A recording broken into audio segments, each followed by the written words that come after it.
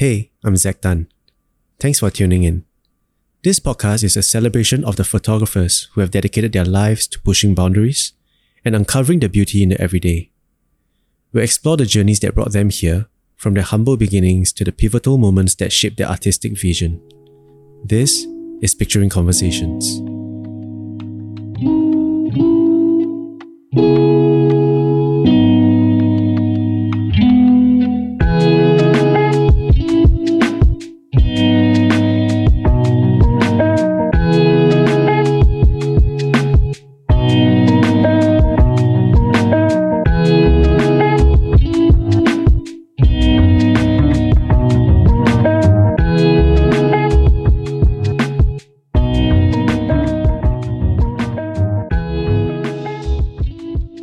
Okay, welcome back, YK.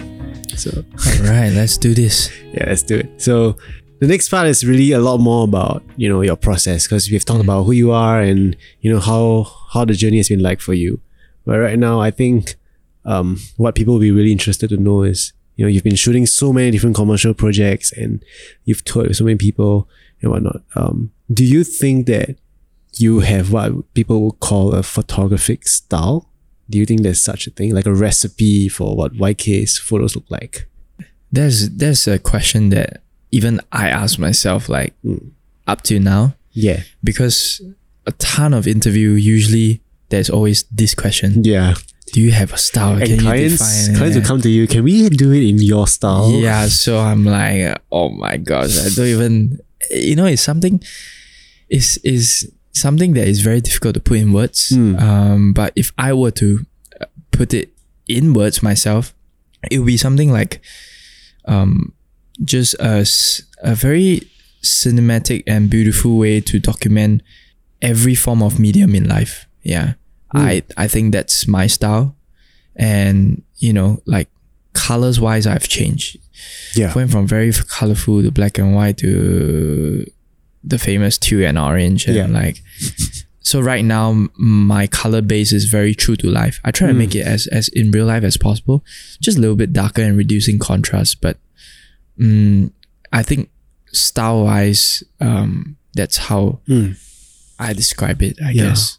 Yeah. Then I think something more technical that is, while you're editing, right? I bet the people that follow you, they will be keen to know, like, do you edit based on like a very technical, the graph thingy, or do you just go by gut feeling, mood, and based on what you see on the streets? Like, how does the editing process look like? I think for me, it's very intuition based. I edit based on how I feel for the image. Yeah. But of course, I have my own settings, preset, so to speak. So I put the preset as a base setting first, and then I adjust from there. Yeah. And if it doesn't work out, I remove every single thing and I start from scratch. So this also results in when people ask me, how long do I take to edit my photos? I say it can be from 2 minutes to 2 days, because if I'm not satisfied with the photo, I don't edit it. I leave it behind, sleep on it, and you have a new take another day. Yeah, so my process is very intuition based. I just edit how I feel like, and I try to edit as true to life as possible. Yeah, I would imagine then, you've being on tour, it would be a very fast tempo kind of thing. Yeah. Very. How do you ensure quality when you have such little time? How long do you spend on editing photos on tour? I only spend 1 hour. Yeah. And is it normal that the photos have to be ready within the same day? Yes, I think it's very normal for event. Everything event based. Well, touring is also event technically, because concert shows. So because they need it live, so they can post it on their social media. So turnaround, usually it's really, really quick.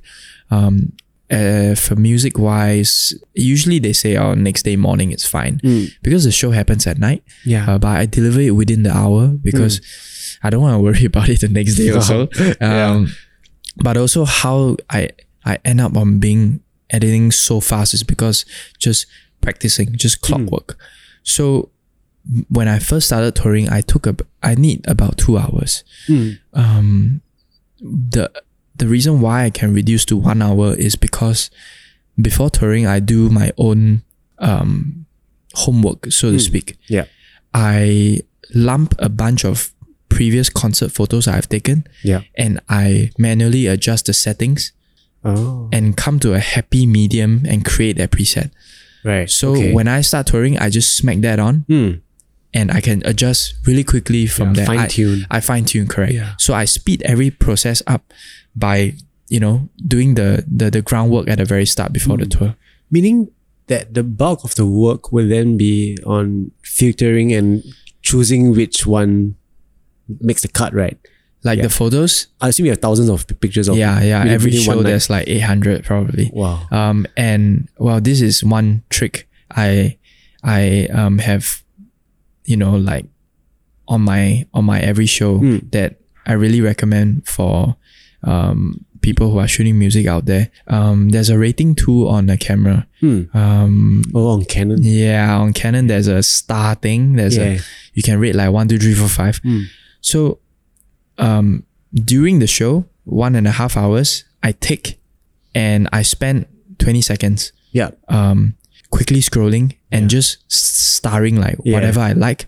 So it speeds up so much when I finish the show and just go straight into it. And it reflects the rating in Lightroom, the editing software I do. So with that, I can select the photos at a way quicker rate.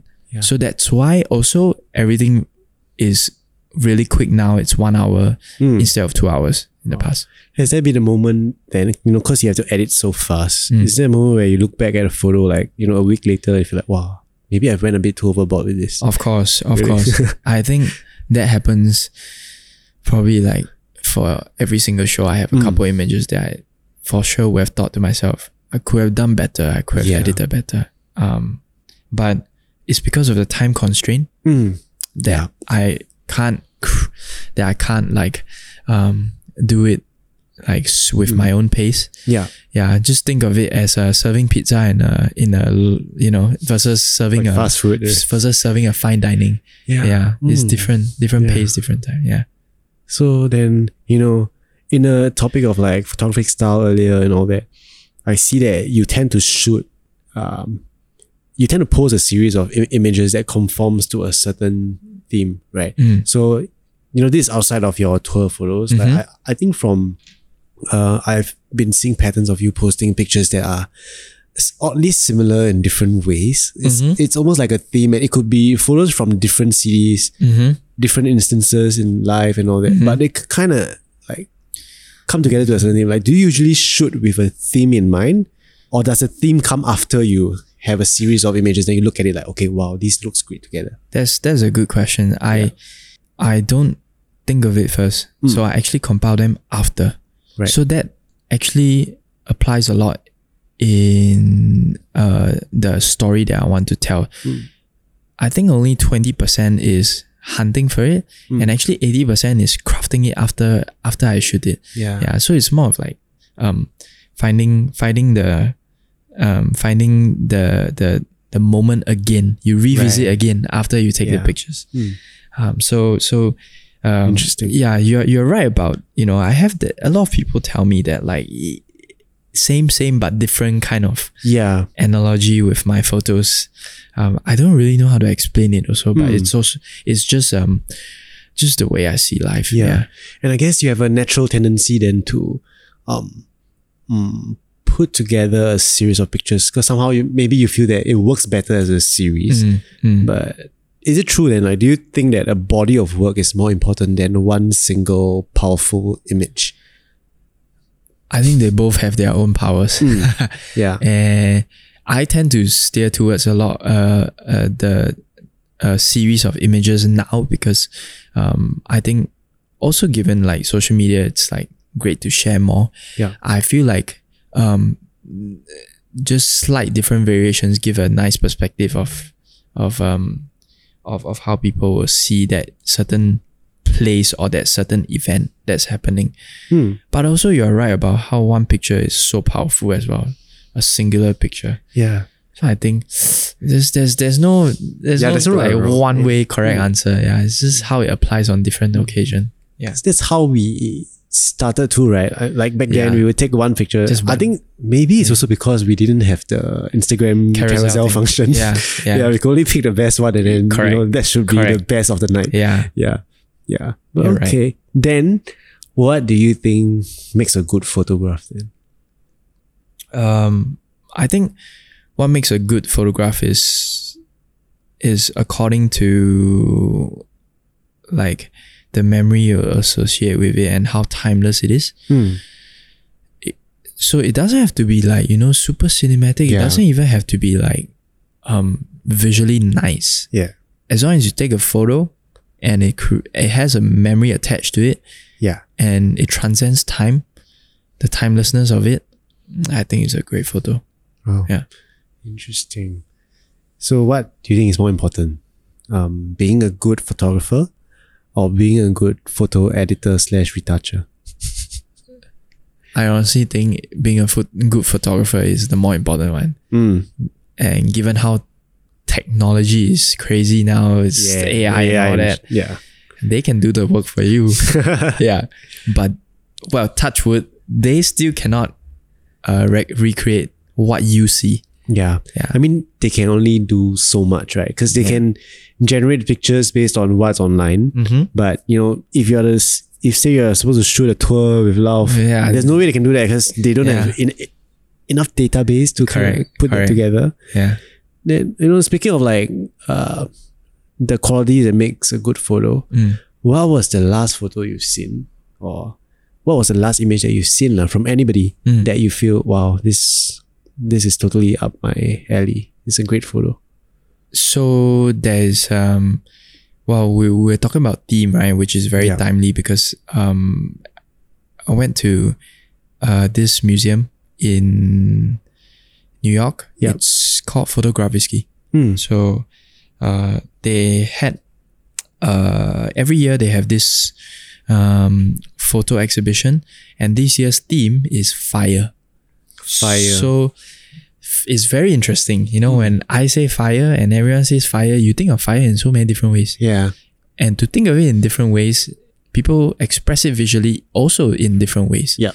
So actually it's an exhibition of about, I believe, 5 to 7 photographers that they handpick. It was surrounding fire. And one that stood out to me, it's this series of, I think it was also 5 to 7 images that is very powerful. It basically is about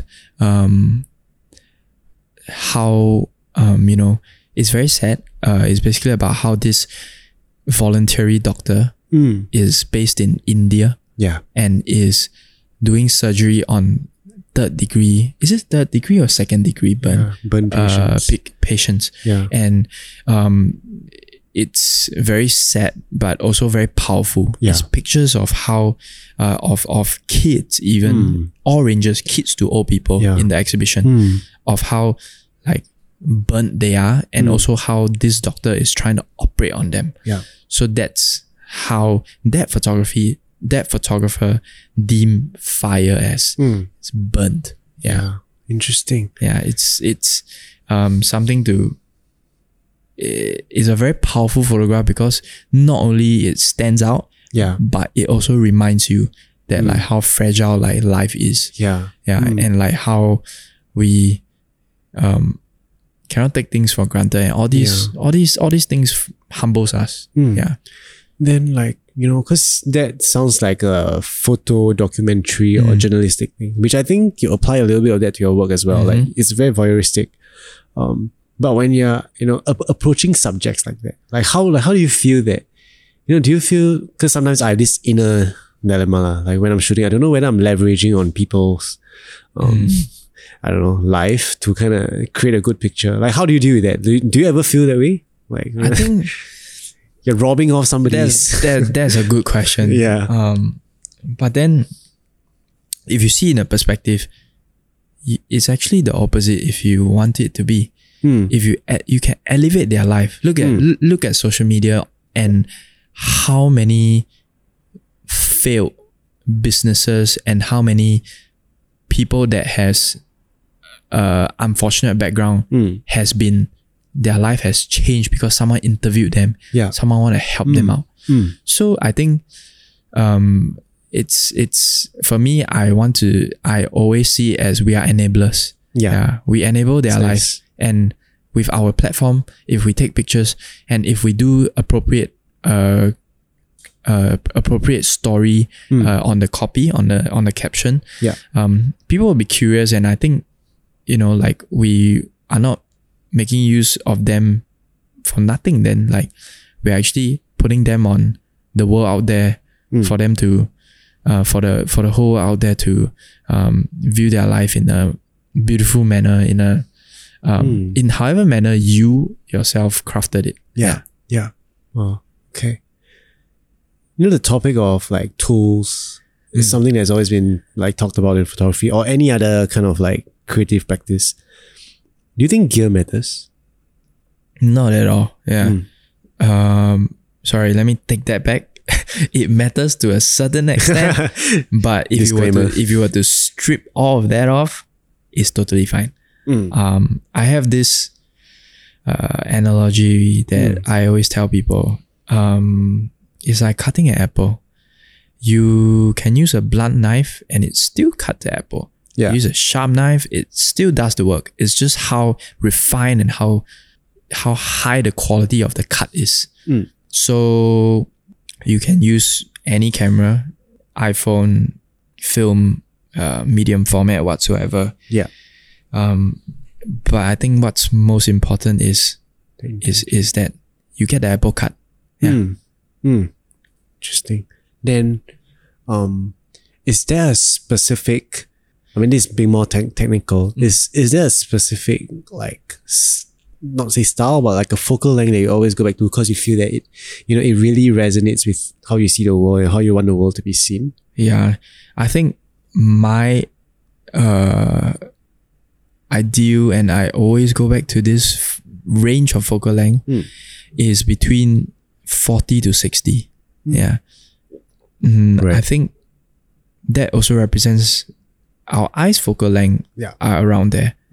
So I always just love to replicate what we see with our own eyes. Yeah. So that's my favorite focal length. Yeah. Interesting. And when, so I give you this like keyword, which is chaos, and you're kind enough to like pull out like a certain set of images that you felt, really spoke to the theme and all that. When you were initially given that word, what was the very natural response or first reaction to the quote unquote brief? Yeah. I relate to chaos as something with uncertainty and high energy. So that's probably how I perceived it when you gave me that word. Yeah. And I have pulled a couple images that relates to it.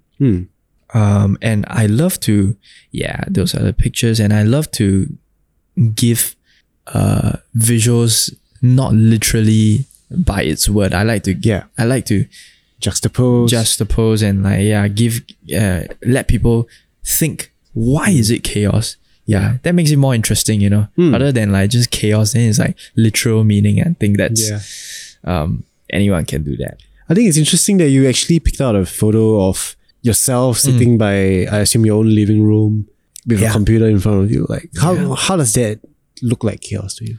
Yeah. So, your question was like, why did I pick that for chaos? So the thing is, see, this is our first instinct, right? I think I love that because a picture also sparks conversations. They're like, what? Why? It's so calm. Like, are you chaotic or? So you're right. My mind was very chaotic. I picked this because it was a self-portrait shot during COVID, and it relates to the word chaos because my mind was very chaotic. I did not have any job, so I did not know what to do. So this was a documentation of a self-portrait during that time of how helpless I am and how chaotic, so to speak, my mind is because I don't know what to do. I just keep doubting myself, like, can this still be a full-time thing? Like, is the lockdown forever, So many uncertainties, and that's what led to me picking this picture. Nice. Then the next one that I really loved was this picture of, this girl hugging somebody. Like, I think why do you think this? Yeah, I pulled this out because I think it's if you were to see this in an exhibition, and there is just the word chaos beside it, I want the people who see this picture not to think of the word, but think of the image, so to speak, relate to it, and you actually feel like there's some sort of calmness in this chaos. This was shot in Times Square. So this girl hugging the dad, I'm not sure if she's sad or what, but just seeking comfort in the midst of all this chaos. There's a lot of contrast of energy in this picture. So that's why I picked this for the theme. Yeah, very nice. And I think one of the other ones that really stood out was, that the photo of the streets and how it's all blurred out. And I think naturally, people would, because it wasn't really a thing back then, like for photographers, right? Like, why would you shoot like blurry looking pictures? But now it's a trend, and I think apart from being just a trend, photos like that allows you to feel a little bit more. Yeah, it feels a bit more. So how do you even take this picture in the first place? Yeah, so this picture is actually on purpose. I wanted people to feel a certain sense of chaos because this was shot in Shibuya, so the busiest crossing in the world, I think. And the fact that not the Somerset one. Oh, the Somerset is another chaos. So the fact that there are thousands of pictures on the internet, millions, but they're all stagnant. So I feel like by doing this purpose blur thing, slow shutter effect, it allows people, like what you said, to feel, to be more connected to that actual place. The adrenaline. The motion. So I purposefully did a slow shutter drag for, it's a series of photos actually, on people crossing the road to immerse the audience into the space, like, it's actually like a lot of motion. Then, when approaching like briefs, right? Say, now we're talking about like commercial works and all that. Like when you are given a brief, because, the brief from me to you, not really brief lah, but the word was chaos. But when you're approaching other commercial briefs, is there a certain pattern to the way you work? Like, do you dissect the brief, then research, or like, how does the process look like for YK? So the process is usually because there is a brief, and I first see how extensive the brief is. If it's a very open brief, I actually take it in a more abstract manner. So like what this example is, chaos, then I have free reign. But if it's a brief that has already a certain vision and products to sell, the products, then it's more of a servicing route. It's more of a servicing aspect. So I do put my creative juice and my creative input in that, but it's more of a servicing route. So the process usually is I look at a brief and I pull up some images and do a mood board. And I try my best to hit all the target that they want, but also putting my own creative mix on it. So you can think of it as like 50% trying to meet their target and 50% putting my own mix. So it's like a collaborative thing. And recently you've been like, because you've went from just taking photos to doing educational videos, and I think that's also a very good outlet, just to create content for clients and all that. Like, do you think that it's a struggle, or maybe not a struggle, do you think it's a tough balance to kind of like to retain a little bit of your own essence in it while fulfilling a client brief, especially for videos? Because essentially there's so many ways you can do a video, and there's also like potential for it to not do as well and blah blah blah, Yeah. blah. So how do you like navigate through all this? I think first of all, when a client comes to you, and they know what you're good at, then obviously they want to tap on what your forte is Yeah, and there's put certain their trust to product, it. Yeah. and put their product or whatever they want in your forte, right? So Yeah. I've done, like what you say, I've done a lot of educational videos mixing in what they want. Like say I work with a hotel, so like ways to take best photos and all that. I think it's just I just come to a conclusion that it's just a means to like get the job done and earn money. So obviously that makes me be satisfied with, okay, they recognize my forte, and then I just use this to the best of my extent and try not to make it like hard sell. I hate hard selling. And just move on. Like, so that now that you've done so much, right? Like, do you have a version of a dream brief or a dream project that you've always been wanting to do but haven't got a chance to do yet? To be honest, I have I don't think of that often because I just be Focus on what you focus on what I do and be open sponge about it. But I would love to I would love for a brief actually to have just like of me documenting someone's life. I think that would be like cool. Interesting, because that's not something that is, I don't think that's a very common in terms of commercial. Because it's commercial. Oh, that would be interesting. How will you document someone's life and make it commercial? Then I think we've talked about a lot of things, and we are coming to a close here. So just a few questions to end things off, right? Like, what's something that you would, very cliche question, but what's something you would say to the 17-year-old YK that just picked up a camera? What's one advice that you would give? I would honestly, I wouldn't say anything because everything happened for a reason. So I won't say anything. Just let him struggle. Just let him struggle, let him go through shit, and like just, it is what it is now because of the past. So everything is connected. So I think I'm okay. Don't need to say anything to my 17-year-old self. Just go out there and feel the world. Just go out there and correct. Do things and learn and grow. Okay. You're the only person where I feel it's weird to ask this question, last one, but where can people find you online? Because I'm pretty sure people are already following you. But just drop all your handles for people that by chance don't follow YK. Of course, I'm sure a lot of people don't know me as well. So my Instagram is YK, just 2 letters, and my TikTok is YK. YouTube, it's my name, Lee Kiat, but it's dead, and I plan to revive it hopefully next year or so. So keep a lookout on that, and Twitter as well. My name, Lee Kiat, and I think that's about it. All the socials. Thanks for coming here. Thank you so much. Zach. Thank you. All right, time to eat. Bye. Bye.